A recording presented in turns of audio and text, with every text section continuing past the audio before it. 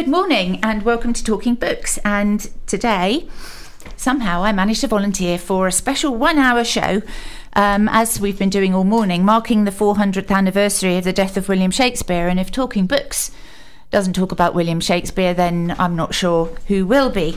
We won't be having an in-depth discussion about individual plays or long readings of soliloquies. We're taking a slightly different approach, and we're giving ourselves the opportunity to talk again to our wonderful crime writer, Clare Donoghue, who will be telling us about her latest thriller, which is called Trust No One, featuring her detectives Jane Bennett and Mike Lockyer. So welcome, Clare. Thank you for having me. In the second half of the show, we're going to be looking at Shakespeare as something of a crime writer. He certainly featured a considerable number of ghoulish murders, as well as a few suicides. And if you think of Macbeth, of Othello and Hamlet, is part of the reason we read and watch his work the fact that he wrote a brilliant thriller? We might think about that. Did he occasionally go a little too far and verge perhaps on a horror story? Do get in touch if you're out there via phone, email or text to let us know what you think. It's the usual 01984 624 137, studio@10radio.org, or text studio and then your message to 07786 2022 40. And if you picked up on that, well, you got a pen and wrote very quickly. But anyway, it's all on the website. So we'll be enjoying a little more music than normal as well, with Claire's own choice and with tracks inspired by Shakespeare. So let's get on the show. Thank you so much for being part of our Shakespearean edition. It was very brave of you to say you. I think I agreed to it before you told me about the Shakespeare angle. Yes, I think we booked this a long time ago and then I sort of threw it at you. I mean, I've got memories of A-levels flooding back. I don't know about you. I think we've been... I wouldn't say flooding back. Coming back in dribs and drabs. Yeah, so a lot of googling and there's a distant memory of some of Shakespeare. Yes, I probably know more of his funny stuff than his tragedies, I'd say. Yes, I was the other way around because I did Macbeth twice. Oh, did you? I'm Macbeth all the way. Well, we'll keep referring to that then, because you're the font of knowledge. We're fine. I saw Kenneth Branagh in one of those live streamings at Yeovil 2 years ago, in the cinema in Yeovil, and it was utterly fabulous. It was brilliant. You were so up close with the live action being streamed. I think I saw Jude Law in Hamlet at the Wyndham Theatre in London, and that was amazing. It was very Shakespeare with that shouting. So it was very theatrical, but it was good. And he's handsome, so that helped.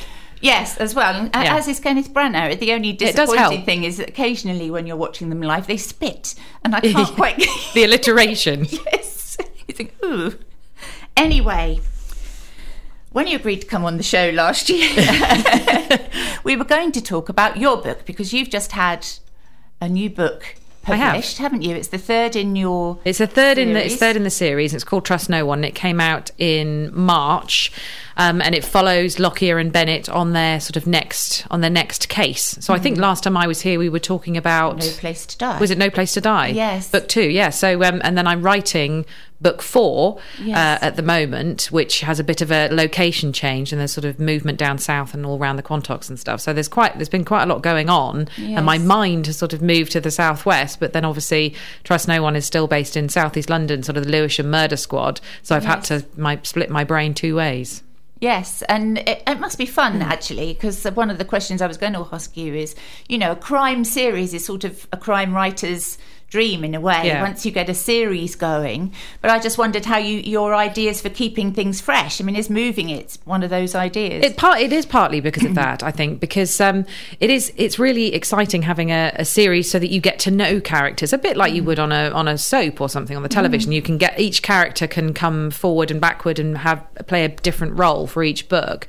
But I think in London there are a mass amount of crime writers and a lot of detectives, etc. So it's quite a saturated environment. And as I left London, gosh, it must be like 8 years ago now, it made sense really to start to relocate the books to where I live. Yes. And I think that in itself has had the happy accident of keeping me having to come up with new ideas of who's moving, why they're moving, having a storyline that fits that kind of thing.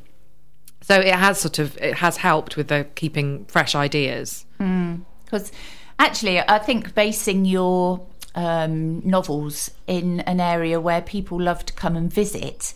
Yeah. I mean, bless it, South East London isn't really a tourist destination. It isn't, other than maybe Only Fools and Horses with Peckham and yes, stuff. Yes, absolutely. Yeah, different, kind of different perspective on the area maybe. But, you know, the Southwest, it's like when I read Martin Edwards. I don't know if you've read Martin Edwards, his Lake District murders, because I just love the Lake District. Exactly. Yeah. And I think it's probably the same in the Southwest. Well, the Southwest is such a big scope. You've got, like, you know, cities, you've got Bristol, etc., but then you've got the sort of towns and villages and the Quantocks and Exmoor, Dartmoor. I mean, you've got so many that you can sort of feed into for all of the Southwest. Yes. And I've had really good support from going around and doing sort of festivals and talks in the Southwest, that it kind of made sense to bring it down here. And it's been really interesting. What's been quite challenging is that in London you have the, you know, gritty, grimy, grey streets and, you know, a mention of the Shard here and there, and you sort of, your sense of place is easier to do, whereas here I'm coming up with different ways to describe a hedge and a tree and you know, so there's a lot of landscape that I'm not used to having in London. So that's been quite a challenge, but fun. I went out with a ranger or someone who works for the area of outstanding natural beauty for the Quantocks, and he took me up and over and drove around everywhere, and it was brilliant. I saw bits of the Quantocks I never even knew existed. And there's a lot of mystical history as well in the Southwest that you can tap into, isn't there? That does segue into the fourth book. It is sort of where fact meets fiction, which is so exciting, and I've really been enjoying learning about all the legends and everything that goes with it. So yeah, I'm really excited about book 4. Because for people who, well, actually, I don't think anybody knew last time you came in, you've had a bit of a change in your lifestyle between writing the last book and this one. So do you want to tell us a little bit about it? Well, I had my daughter. So my daughter is just off 6 months old. Yes. So that's been a challenge, in as much as baby brain is a real thing. I'm here to vouch for that. So all of a sudden, someone who's very organised, forgetting when appointments are and whether I'm coming or going, it happens a lot. So she's been an absolute treasure, and I've been very lucky. So she comes to most of my events with me. Obviously, she's here with me now, being rocked by my mother. Yes. But she's incredibly good, and fitting her into writing. Before, when I was a full-time writer, I would, you know, work for however many months on a book, but would I work every day? Not necessarily. Whereas now that I may have only 15 minutes in between having to sort of look after my daughter, you have to focus the mind. And I thought, I'm not going to be able to do it. But actually, it's been all right. I found that I'm able to sort of just focus in, get my 15 minutes or get my half an hour or whatever, how long ever she naps for, or the jumperoo keeps her happy for. And I'm able to sort of work between the two, which is very lucky, really. Because you had a change. I mean, you were an organised person in a previous career, weren't you? I mean, people may not have heard you on the show last time. How did you come to writing, just briefly? So I was working as a deputy credit manager in London, which is basically a fancy way of saying I was a debt collector in London. I used to collect the solicitors' bills for them. And I was an avid reader, and I'd read a particular thriller on the way home, a Mo Hayder novel, who also writes in the Southwest. She's very visceral. It's gory, actually. It's really gory. Some of them are really gory. I bought one in a charity shop after I spoke to you last time. Was it scary? Quite nauseous. Yes, I made my mother read one. She was a bit upset as well. But I mean, I love them. I think she's a great writer.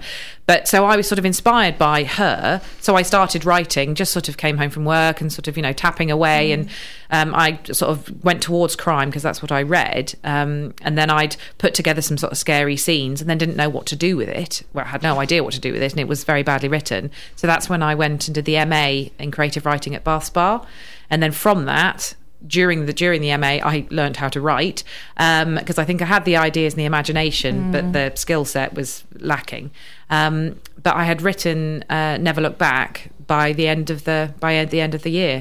So, and then I went straight on to sort of find an agent and a publisher, which was very fortunate. But that's part of what the MA is all about, is elevating you to sort of publishing level. And I mean, that's certainly, I think, moving to the Southwest, you're going to be fine, because you're great at. I just remember in the last one, you describe an alleyway down the side of Tesco's, and I had that really vivid picture of an alleyway down the side of Tesco's, and I thought, if anybody can create that as a real kind of vivid image in people's Well, I think minds. when they're real places, context. even though it's a fictional story, if you've got real places that people can connect with, and so even if you're from the Southwest, then you'll recognise areas that I mentioned, Netherstowey, etc. But if you aren't, especially for people abroad, learning about local history and local legends and all the geographical stuff, I think can be really interesting as a reader, as well as the story of the crime as it goes along. Yes, because you have to get a balance, don't you? I've read a couple of books where basically the location takes over, because cozy crime's a bit more like that. I just don't think I'm bright enough to do that. No. I don't have that sort of literary angle. There's only so many ways I can describe a hedge. I can't think of something very clever to say.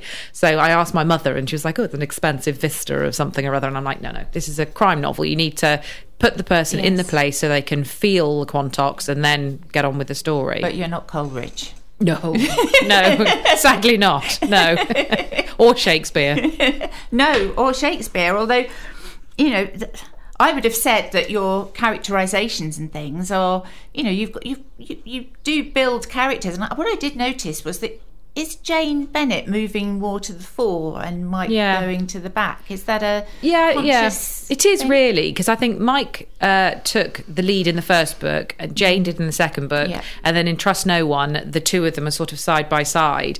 But I think I probably do lean more towards Jane because she's a woman, I'm a woman. I guess I identify with her more, and I really enjoy writing Lockyer. But I suppose the empathetic side of things, because I'm very interested in the sort of psychology behind the crime, both for the victim and the perpetrator. And I think with her as a character, women are naturally more empathetic. So you're able to get across the emotions behind these sort of the crimes and the impact that they have. Whereas I think with Lockyer, no diss to fellas, but I don't think he can be having the inner monologue of the tortured soul in the same way, if you know what I mean. No, it's a different response. And I don't mean that in a derogatory way. A previous tutor said to me that I had made him when I first sort of started writing Mike, because he was the first character I worked with. She said I had made him too empathetic, that he was having his inner monologue was too feminine. So I had to really sort of work on that. And obviously I'm not a bloke, so I don't have an inner monologue of a man. So that's been sort of a challenge. But he was very attractive in the first one, I think. Maybe that's why he had that empathetic side to him. Yeah, that Maybe works, doesn't it? That works. Because both of them have got complicated backstories, haven't they? They do. It's not as if they're both coming from settled, happy family backgrounds. Yeah, I think they both have their challenges. I mean, Jane's a single mother, and her son Peter, who turned 8 in the last novel, has autism. And then Mike, his elder brother is Asperger's, autistic on the spectrum as well, and he's actually in residential care. And he's also divorced. So they both have personal lives that are important. So rather than it being just their work life, I want them to be a person as a whole, so that their cases have an impact on their personal life, and their personal life has an impact on their work life, just like it would do for real police women and men. And in the last one, it was kind of woven into the story, wasn't it? Yeah. The Mike had a real challenge. Exactly. His brother was woven into the story. Yeah. Not giving any spoilers away, because it is a terrific read. No spoilers, but thank you. It's definitely one of those reads where you build up towards the end, and you kind of hope that maybe everything will work out. Exactly. And I want my readers to sort of care about the characters. Yes. And that's the whole sort of trick, is to make these people real. Yes, and I was having a look on the dreadly Amazon, because we don't plug Amazon on here if we can possibly help it. But it definitely says Jane Bennett and Mike Lockyer now as the series. Yeah. Is that a conscious thing, or is that a publisher thing? No, I didn't even know they'd done that. So right. I did notice, but that wasn't sort of conscious. No. I think it just has naturally gone that way. And I think as the series evolves, certain characters will sort of fade and more will come to the fore because there's a whole team of them. So that's what's really lovely, is there's a cast of characters to draw from, and people who perhaps had like a walk-on part, as it were, in the first book and Never Look Back, have now become more important, which is interesting, because it's as I get I suppose better at writing, as I sort of learn what I'm doing more and more with each book, it means that I can create more realistic characters. I can put more into them. I'm better experienced to know what I'm doing. Whereas I think when I first created Mike, I was very inexperienced, and so there are certain aspects of him that if I were to create him again, I would change. He's quite maverick a little bit in the first book, which I think is probably a bit more stereotypical than I would have liked. But because you have to start somewhere, essentially. And you're influenced by other things that you've read. Yeah, for sure. So I'm doing my best, and hopefully with each book, every character will become more colourful and more detailed, and I will get better with each book. It's must be quite difficult as you write more and more of them, though, to keep tabs on all the characters and what they did in the previous especially books. With the baby brain, that has been a challenge. So because before I would remember most of it, whereas now I'm lucky if I remembered my name. So I do have a characters list that says who everybody is, what their family background is, how old they are, when their next birthday is, likes and dislikes and stuff like that, just so that I can keep track. Because if I happen to have mentioned that Lockyer likes poodles, I don't think I have mentioned that, although I might put that in. But if I've said that, then a reader will remember that. 4 books along, they're going to remember if he all of a sudden said he likes Dachshunds or whatever. So it's something you have to write down, otherwise it just disappears from your mind. And I'm doing more and more proofreading now to as I write, simply to pay bills and boring things like that. And I do notice that one of the great flaws, if people are writing books that are more than 200 pages long, is that occasionally I'm going, I don't think that ties in with what you said earlier on page 25. Totally. It's really difficult, even in the space of one book, to maintain the... You're very good at that, Eddie. You post notes in front of me, and I'm all distracted now. Oh, sorry. I don't know about baby brain. No. So you listen to that, and you never know. Your books might appear as a subject on Mastermind, mightn't they? Well, that would be great. And so they'll be asking questions, and it's all got to fit together, hasn't it? Specialist subject. Yeah. Yes. Have you thought about having them on the television at all? They must pass through your brain. I have. I think you'd want to play them. I can't even imagine who would play them because Lockyer is Jeff Goldblum in my mind. Oh, I think you said that before. I don't know why, He but wasn't in mine. that's who he is. But I don't know who Jane is, and so I think I see different actors and stuff sometimes and think, I quite like them. But things like the way that Luther was shot, the way that The Fall was shot, things like that, I would love it if the books were serialised at some point to that kind of style, because that's what I really enjoy. I can't think of actors, but I do. Friends and people on Twitter contact me and say, I think so and so would be great, or someone suggested Idris Elba for Lockyer, and I was like, well, why not? He's already Luther. I'm not sure. I'm not sure we can borrow him. We could go somewhere else. But someone equally attractive, I'd be Yes. happy with. But I would love that. It would be amazing to get something on the television. There's quite a lot of crime on the television, and finding a new way to present it, because actually, my husband and I have great fun now, because over the years we've watched these programmes. You see somebody who's been murdered in one series pop up in another completely, and you think, I've seen them before. They were a corpse in Midsummer Murders. Once somebody has been a cop on one programme, they tend to then appear on everything for the next sort of couple of years, and then somebody else will come in. So yes, there is I think there's a lot of repetition. It's the same pull, and it is very hard because as Shakespeare started us off, there's only so many ways you can cause murder and mayhem. Yes, and he didn't have most of the means that we have today in order to perpetrate the crimes. Yeah, but he didn't have to worry about copying folk, because nobody was doing as much as he was. No, so he was the starter off. But now we all have to worry about and I think copying, but also going too far because everything's been done.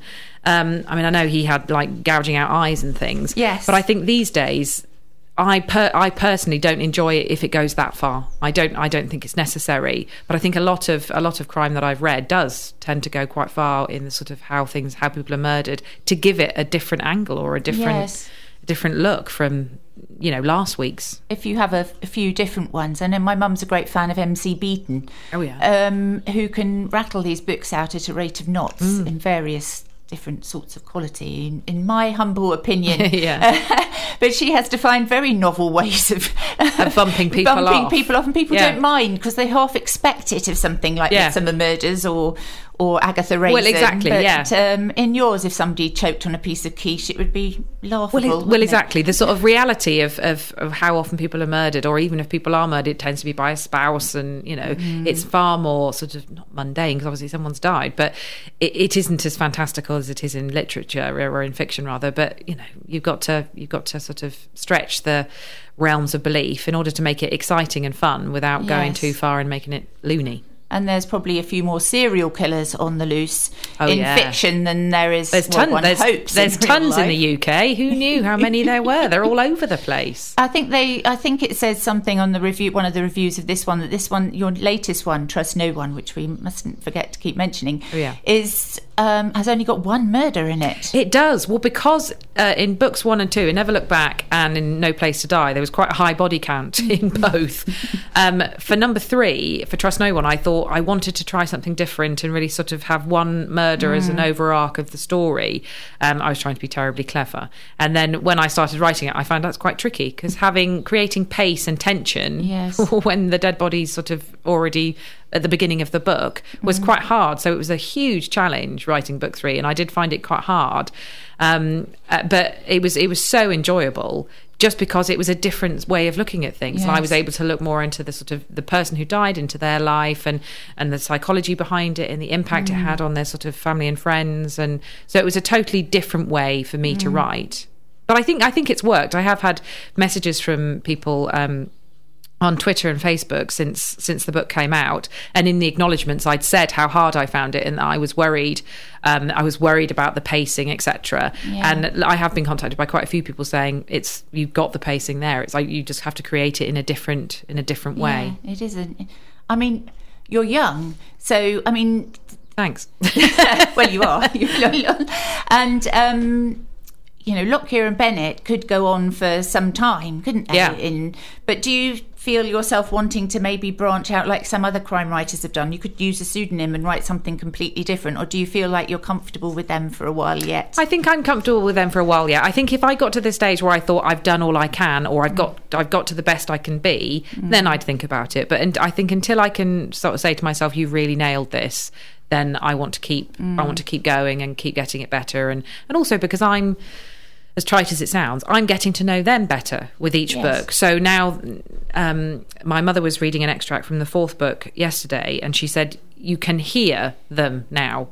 The conversation flows, their dialogue flows, because I know how they interact. Obviously they're fictional people, but they interact in a certain way because I now know who they are as characters. And so it is nice being able to get to know them even better, and then either a case or a personal issue, how they would react to that different to you or I or to anyone else, to make them individuals. And I think a lot of crime writers say that in the end, when they know their characters well enough, the characters take them on through the book rather than having to plan it in a... to a certain extent. That I think Jane Bennett's mother is her own character within the book, without question. And I know what she's going to say, but it almost comes to me as I'm writing it, what kind of thing she'd say. And then Jane rolls her eyes or puts her head on the desk, or, is exasperated. But she is very much her own character. So I haven't really had to create her in the same way. I haven't, because normally with characters, I would write down their vital statistics and then ask myself a million questions. Where do they shop? Do they take their own bags to the supermarket? Stuff like that to sort of flesh them out. But with her, I haven't had to do that. She sort of arrived fully formed, which is weird. So you've got the 4th one on the go. You've literally only just launched the 3rd one. I have. Are you aiming for like a book a year? That is what the publisher. That's what the publisher wants, and it is fairly standard. I think the series that you need to get a book a year. To so that you can start to sort of build up a following, hopefully, and move the series along. So a book a year. But this one is slightly later on delivery than the first to 3. So instead of a March launch, it'll be a May launch next year, which will be nice because it'll be a bit warmer. Yes, it's always nice. Yes, and I've just got a question on that. Obviously, I'm not a writer, and But someone out there might wanting to write, do you say a book a year? Yeah. But how much that's you writing time? Because presumably once you've written the novel, it's got to go to the publisher, and then there are there must be some toing and fro. There's a big lead in. So if I hand the book in, I've got to hand in my first draft at the end of May. So once that's in, obviously you've got a whole year until it actually comes out. So we will be editing, going back and forth, copy editing. They will start looking on covers, titles, all that kind of thing, and then it will be nailed down by about September, October, and then proofs would come out in sort of November time to go for reviews, and then it's sort of the build up for printing and everything for it then coming out the following May. So there is quite a long sort of lead in for the book to come out, which is good in a sense, because even though obviously I've got a tight deadline, I know that once I've got the sort of 100,000 words in the bag, moving stuff around and playing with it once you've sort of created it is much, much easier than the sort of creative process at the beginning. So at least I would have until sort of at least September over the summer to really get started. But of course, once I've finished that, as soon as you finish the copy edit, that's when I need to then be starting on the next book, because obviously you have to get that one written before the following May for the hand in. So trying to time that around children and festivals and not crying. Writing fiction definitely can be a full-time job, obviously. Yes. More full-time than I thought, even though I'm delighted and I would never change it, but it's getting more full-time the more you do. Yes, absolutely, which is I suppose the build-up, isn't it? Is the people will read the fourth one and then go back and read 1, 2 and 3, and you'll have comments from them as well. Exactly. So. But as soon as the book comes out, people have read book 3, people have read Trust No One and emailed me and said, I've loved that, when's the next book out? And I'm like, I haven't finished it yet. Hang on a minute. So people want it a year before you've actually finished it. Yeah, absolutely. We've been talking for 25 minutes already. We are good. We are good. We are pros. No troubles with an hour. So what we want to do now, I was Claire's choice of music for at the end of her sort of the most important segment of the show for Claire. Doesn't feel very Shakespearean, but I thought of a really good link, because actually I'm going to let her introduce it. But I think the person who wrote and sang this song is probably one of the very best wordsmiths, a comic wordsmith, I would say, but who also could bring a lot of sadness and pathos into her work as well. So do you want to introduce why you've chosen this piece and what it is? I've chosen, I don't know the name of it. It's the Ballad of Brenda or something, isn't it? Frida and Barry. Frida and Barry. It's Barry and Frida. Barry and Frida. It's a Victoria Wood song, and it's in memory of her, because I absolutely adored her, and I was really saddened to hear of her death. So it's been a bad week. And this is one of those songs that I walk around the house singing. Yes. And in fact, a friend of mine texted me to say, I've just heard that Victoria Wood died. It made me think of you, because you annoy me so much singing that song constantly. But yeah, I just think she was amazing. She was funny. She was heartfelt. She was incredibly, incredibly talented, and so humble. And she I've never met her. I would love to have met her, but she seemed so lovely and genuine. Yeah. So I thought this would be a nice sort of tribute to her. And the line about the Women's Weekly is going to go down in the is brilliant. Well, I wondered if it was appropriate for a morning radio show, and then I thought, children aren't going to be listening about that. It'd be fine. Anyway, thank you.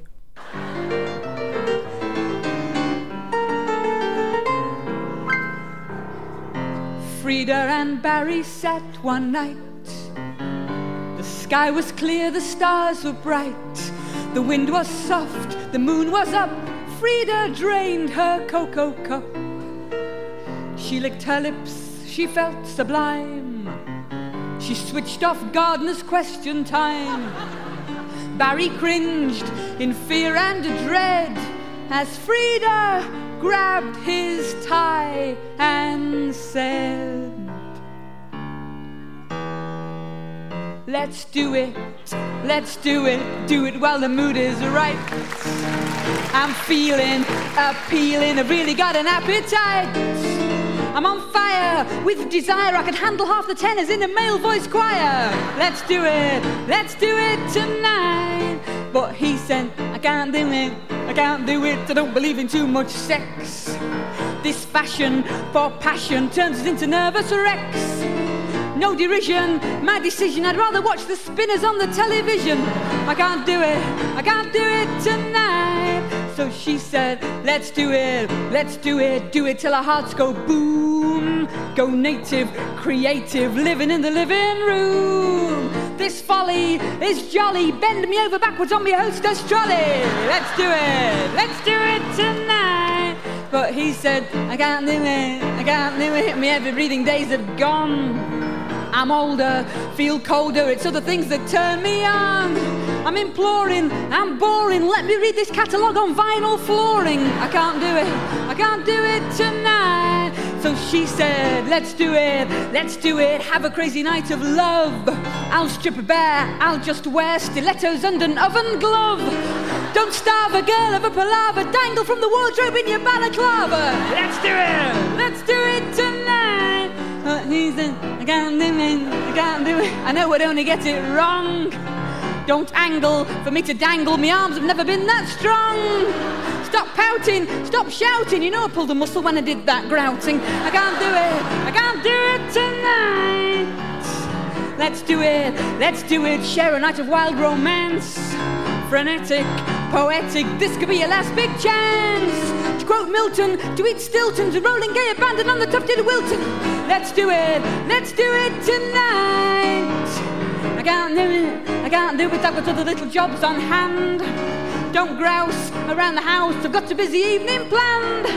Stop nagging, I'm flagging, you know as well as I do that the pipes want lagging. I can't do it tonight. Let's do it while I'm really in the mood. 3 cheers, it's years since I caught you even semi-nude. Get drastic, gymnastic, wear your baggy white fronts with a loose elastic. Let's do it tonight. I can't do it, I must refuse to get undressed. I feel silly, it's too chilly to go without me thermal vest.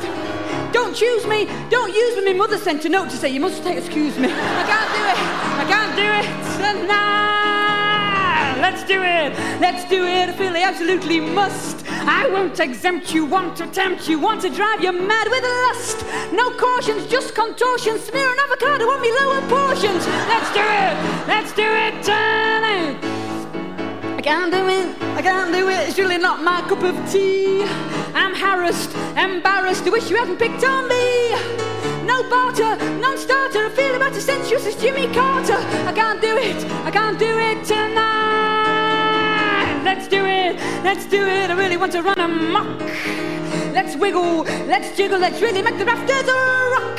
Be mighty, be flighty, come and melt the buttons on me flame-proof nighty. Let's do it tonight. Let's do it, I really want to rant and rave. Let's go, cause I know just how I want you to behave. Not bleakly, not meekly, beat me on the bottom with a woman's weekly. Let's do it tonight.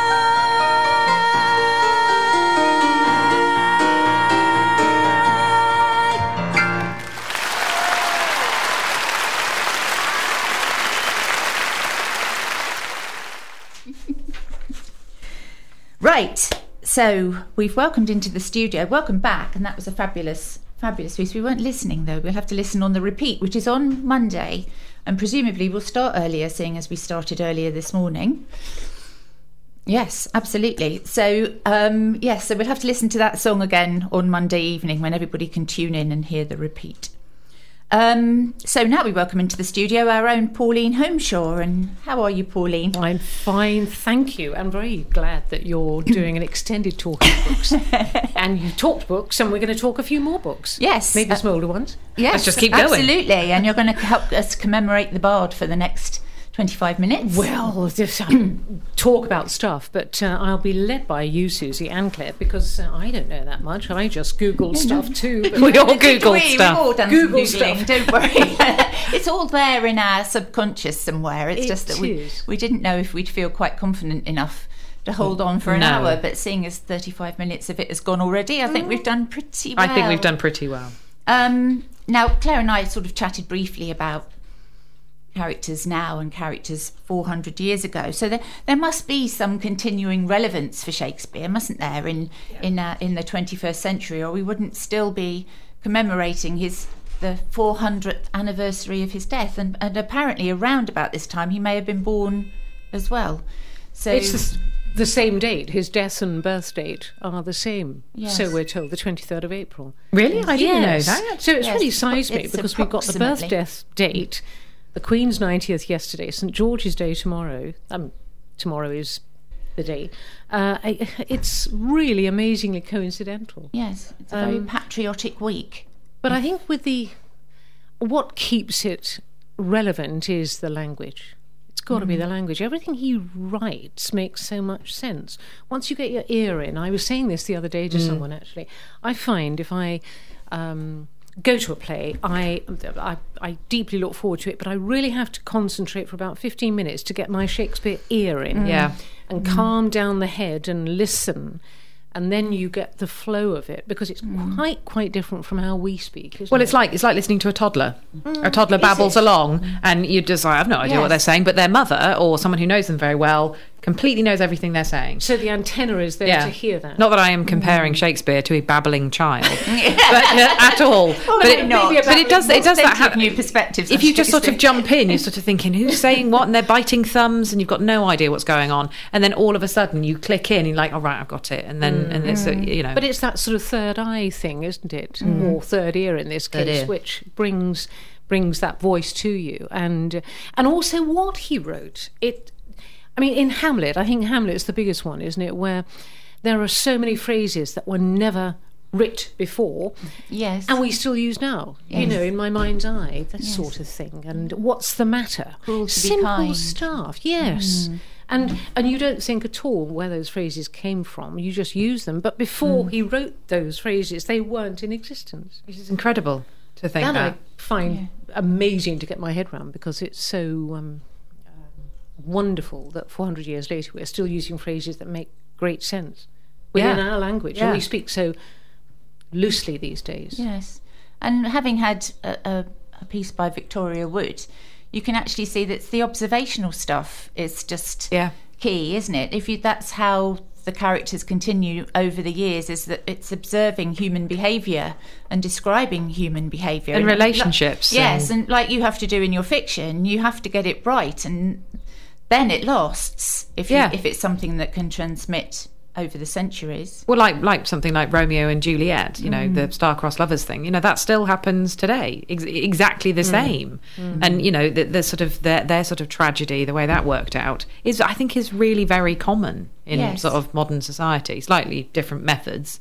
but it still happens. So it is very relevant. So it is just about people. He must have been a great observer of people.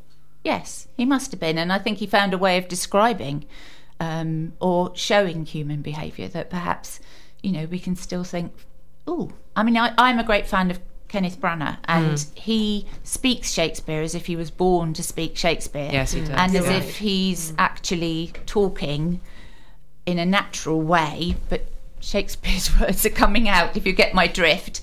Whereas sometimes you go and, less now I think, but older ones were very theatrical and dramatic, and perhaps they did alienate and lose an audience more than, I don't know what you think. It's interesting because when we were doing our recordings for this programme and over the coming weekend with other presenters, and Mark Blaker, read the Henry V speech on St Crispian's Day and all that. It's a stirring thing. We think of Laurence Olivier declaiming from his horse and doing that speech. I think of Kenneth Branagh.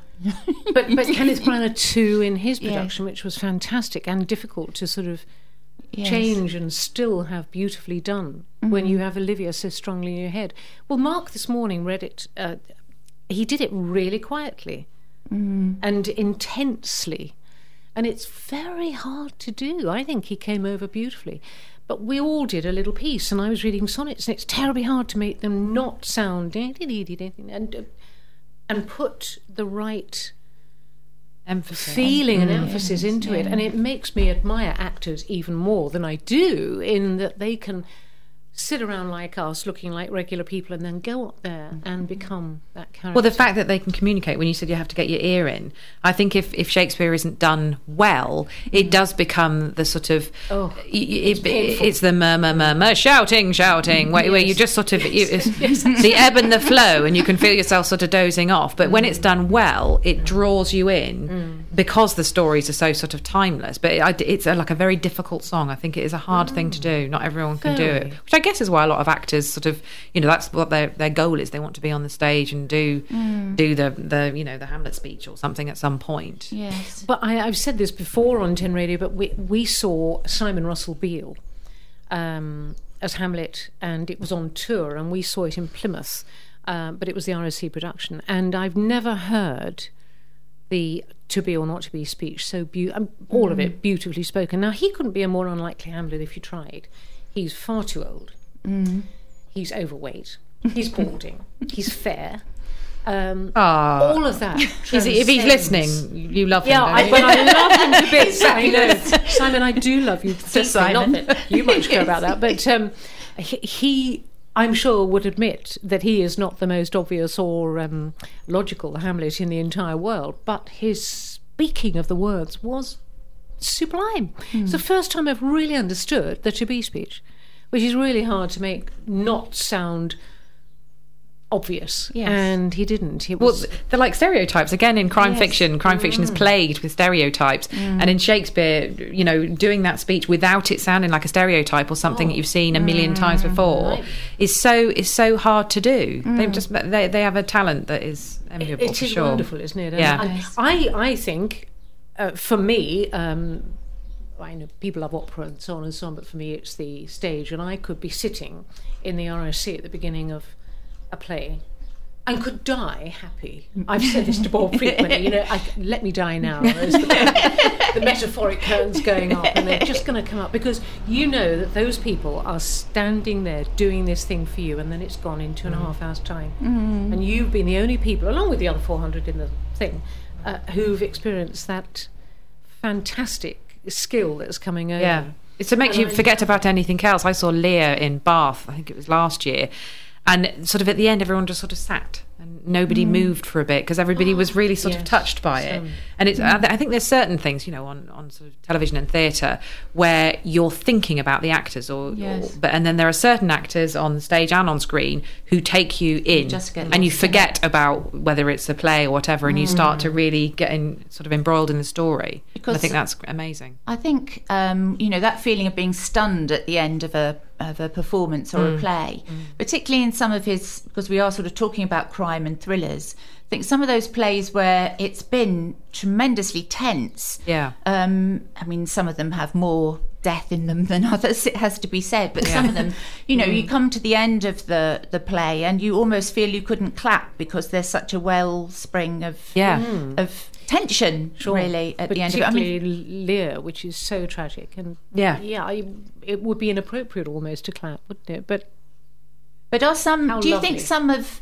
I think some of his crimes have lasted better. You can describe them in the 21st century better than others. I have to hold my hands up to admit that anybody saying about Polonius being killed in the Arras, it just makes me snigger. I can't.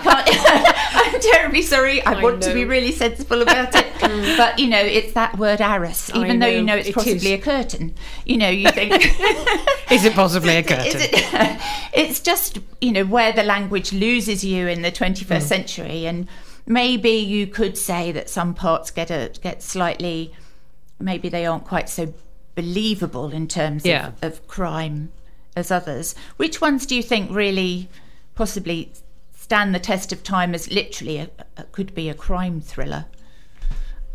Now you're asking. I think sort of the Romeo and Juliet, poison and daggers and all sorts. I think that would be fairly modern. Well, obviously it was done. There was that I can't even remember. There was the film of Romeo and Juliet where it was all guns instead of knives. West Side Story. Well, there was West Side Story, and then there was another one. Was there? That had Leonardo DiCaprio in it and Claire Danes. Oh, yeah. And that was all done sort of the modern twist. But I think that's a fairly and Othello, I think, as well. That jealousy and that kind of the sort of recurring themes. Machiavellian, horrible feeling that someone is undermining somebody's trust in somebody all the time. You get that as quite a theme, don't you? I mean, yes, you Claire's do. done a little bit of work for us, actually. Totally did. By looking up I went straight to the music, but Claire went and had a look at modern day books that have been based on Shakespearean stories. I did, and there was a very helpful article in The Guardian which answered all of the questions for me. So I wrote it down. So there was Moby Dick by Herman Melville. That's all about obsession and overreaching, and that's supposedly based on Macbeth and Lear. And then you've got The Daughter of Time by Josephine Trey, is apparently Richard III. I say apparently as I've not read it. Jump in if you've read these. I haven't. Brave New World, Aldous Huxley is The Tempest. Oh, is it? It is. Really? Cakes and Ale, that doesn't sound right, is it? Right? Cakes and Ale. Ale by Somerset Maugham is Twelfth Night. Yeah. Talented Mr. Ripley is Macbeth. Now that makes sense to me. I can see that. I can see that one too. Yes. We did Ripley for my book group just recently, and it's fantastic because it's really uncomfortable. Very scary. Very scary. Is there a Lady Macbeth in it though? I'm not sure about that one. No, there isn't actually. No, there isn't. No, Ripley's very much a sort of loner, isn't he? Yes, he is a bit of a sociopath. Yeah. But anyway, we'll believe him. It's The Guardian. Then there's The Black Prince by Iris Murdoch, which is meant to be Hamlet. Ah, yes. Yes. Dogs of War, Frederick Forsyth is Julius Caesar. Ooh. Yeah, can see that. Wise Children, Angela Carter is The Taming of the Shrew. Well, The Taming of the Shrew's got lots of possibilities because it's kind of. I think it's sort of things that have been sort of. And then there's Hamlet is Agatha Christie's The Mousetrap. Yes, supposedly. Yes. Where Eagles Dare, Richard III. I think it's the sort of themes that they're going. Yeah, really? Yeah. I couldn't. It's not just because it's got Richard Burton in it. Yeah, I struggled with that one. But that's the only connection I can think of. Me too, actually. But then I also found that Jo Nesbø, his new book apparently that he's writing at the moment is going to be based on Macbeth. So everyone's actually, at it. Whether you've read the books or not, these guys now, or in the last sort of couple of generations, and current authors are still using the themes. Yes. So coming back to your question, it's they're eternal themes. Yes, and the stories, particularly things like Romeo and Juliet, as you said, Claire, are perennial. They are just the emotional dilemma we always find ourselves in: love, death, and there was thwarted love, ambition, greed, jealousy, and fear. Gosh, and that supposedly Shakespeare created the archetypes before archetypes were archetypes. He created them, and then we've all followed on afterwards. Well, because there was no novel writing culture at the time, was there? No. It was all plays and oral sort of expression of these stories. So or religious sort of mummer type sort of.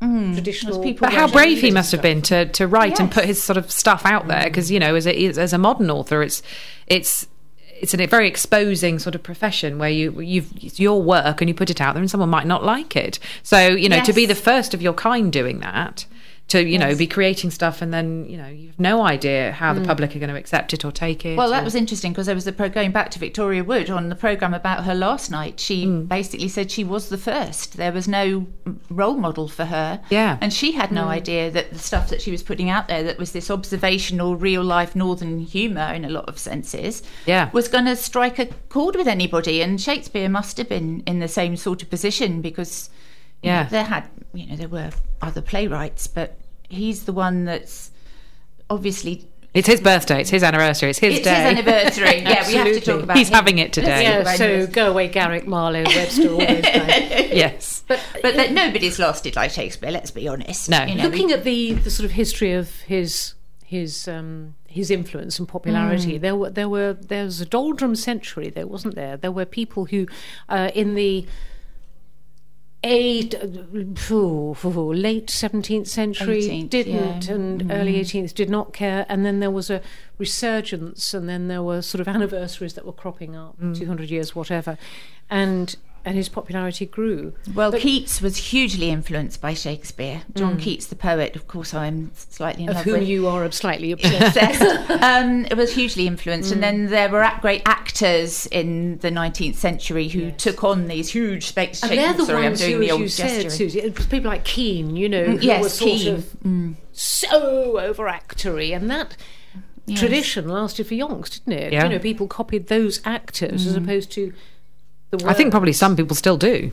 Yes, Definitely. I think they do. Yes. Yeah. Alas! You can totally picture them doing it. You want a bit of a lass with old Yorick. Yeah. It's not... Most of these things are always quoted...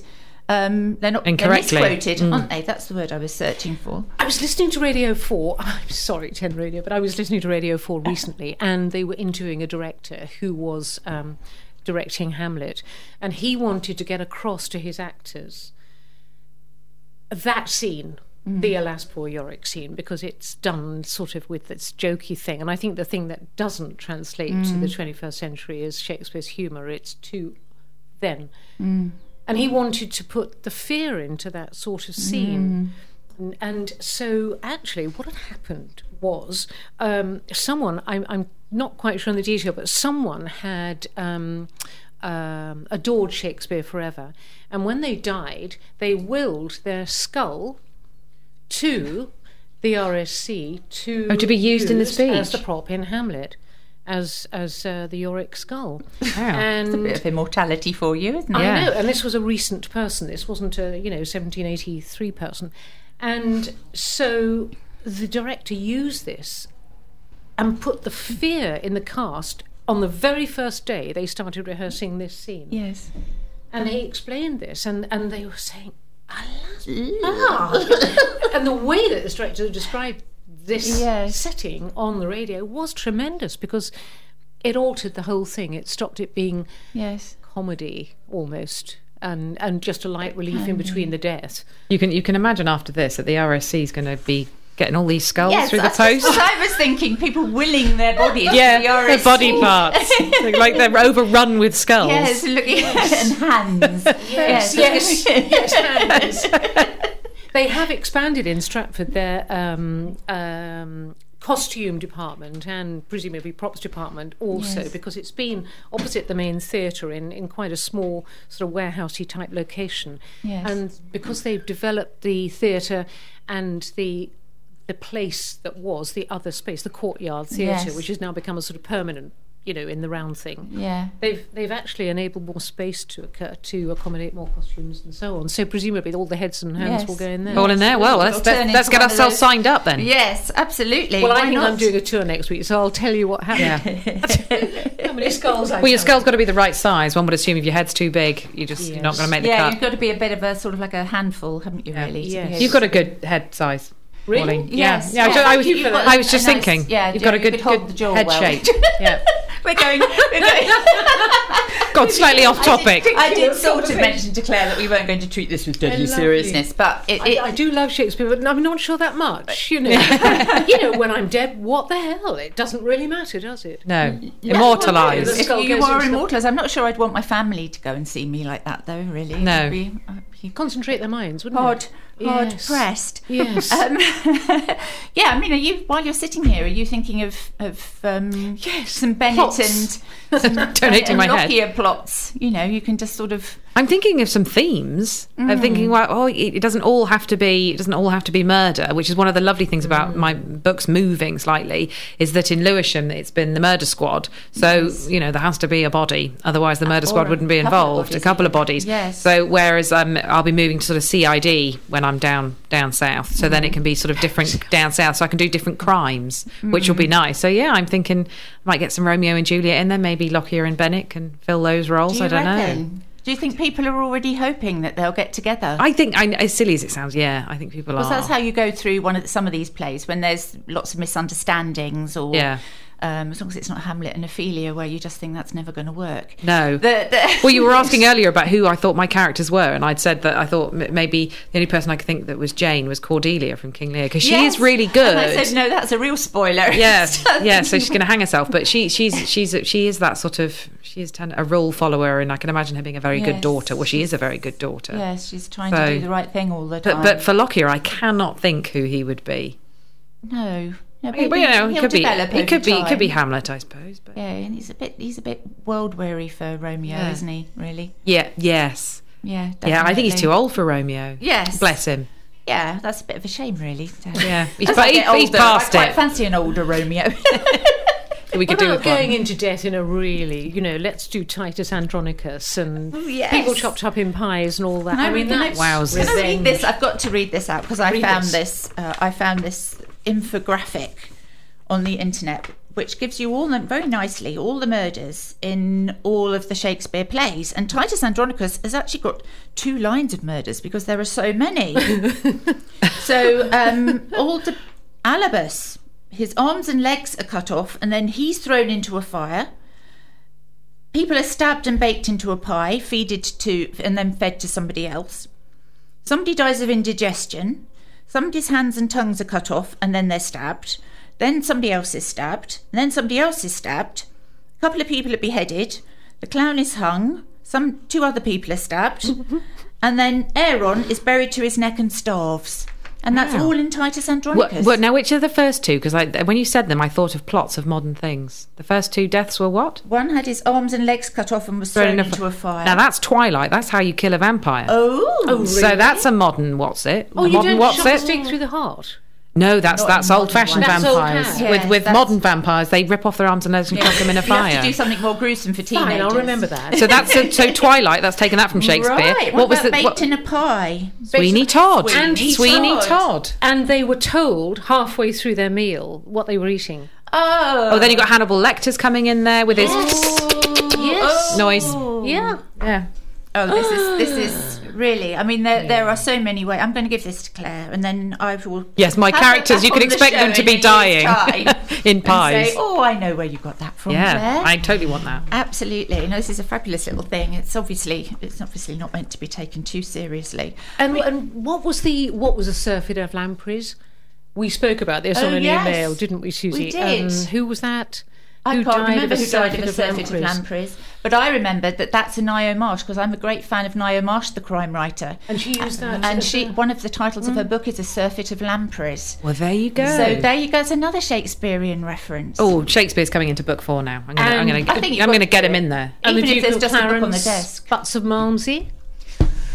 I don't know that one. I just wouldn't have fancied drinking that afterwards.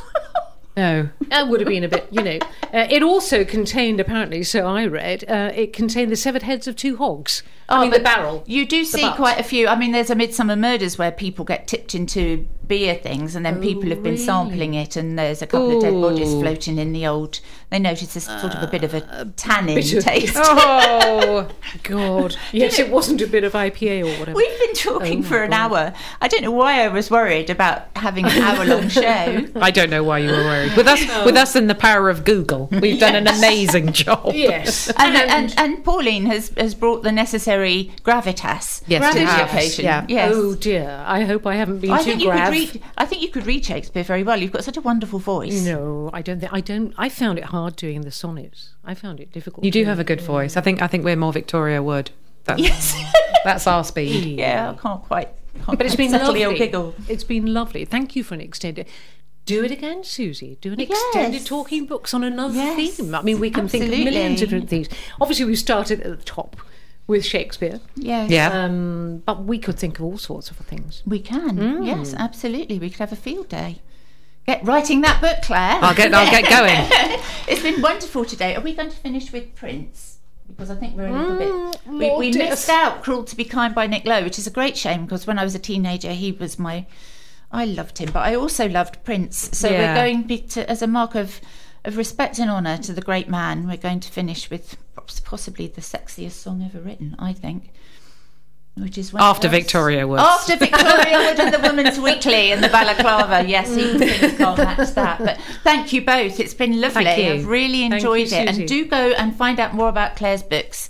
Yes, do. Yes. You haven't got a website, have you? I do. I'm on Twitter and Facebook, and I've got Pan Macmillan. If you search my name, I will come up. She comes up. So you do look, and you can get them from all good local bookshops. All good retailers, yes, you can. Absolutely. So thank you. And we're going to end with Prince.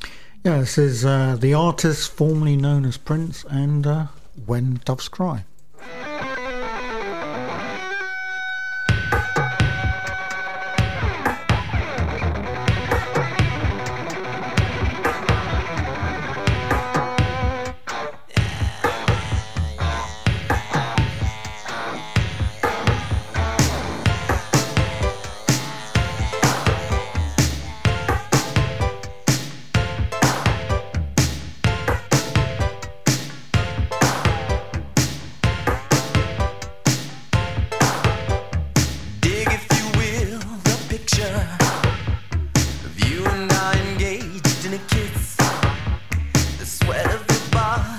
love as me. Can you, my darling, can you picture this? Dream if you can, a courtyard, an ocean of violets in bloom.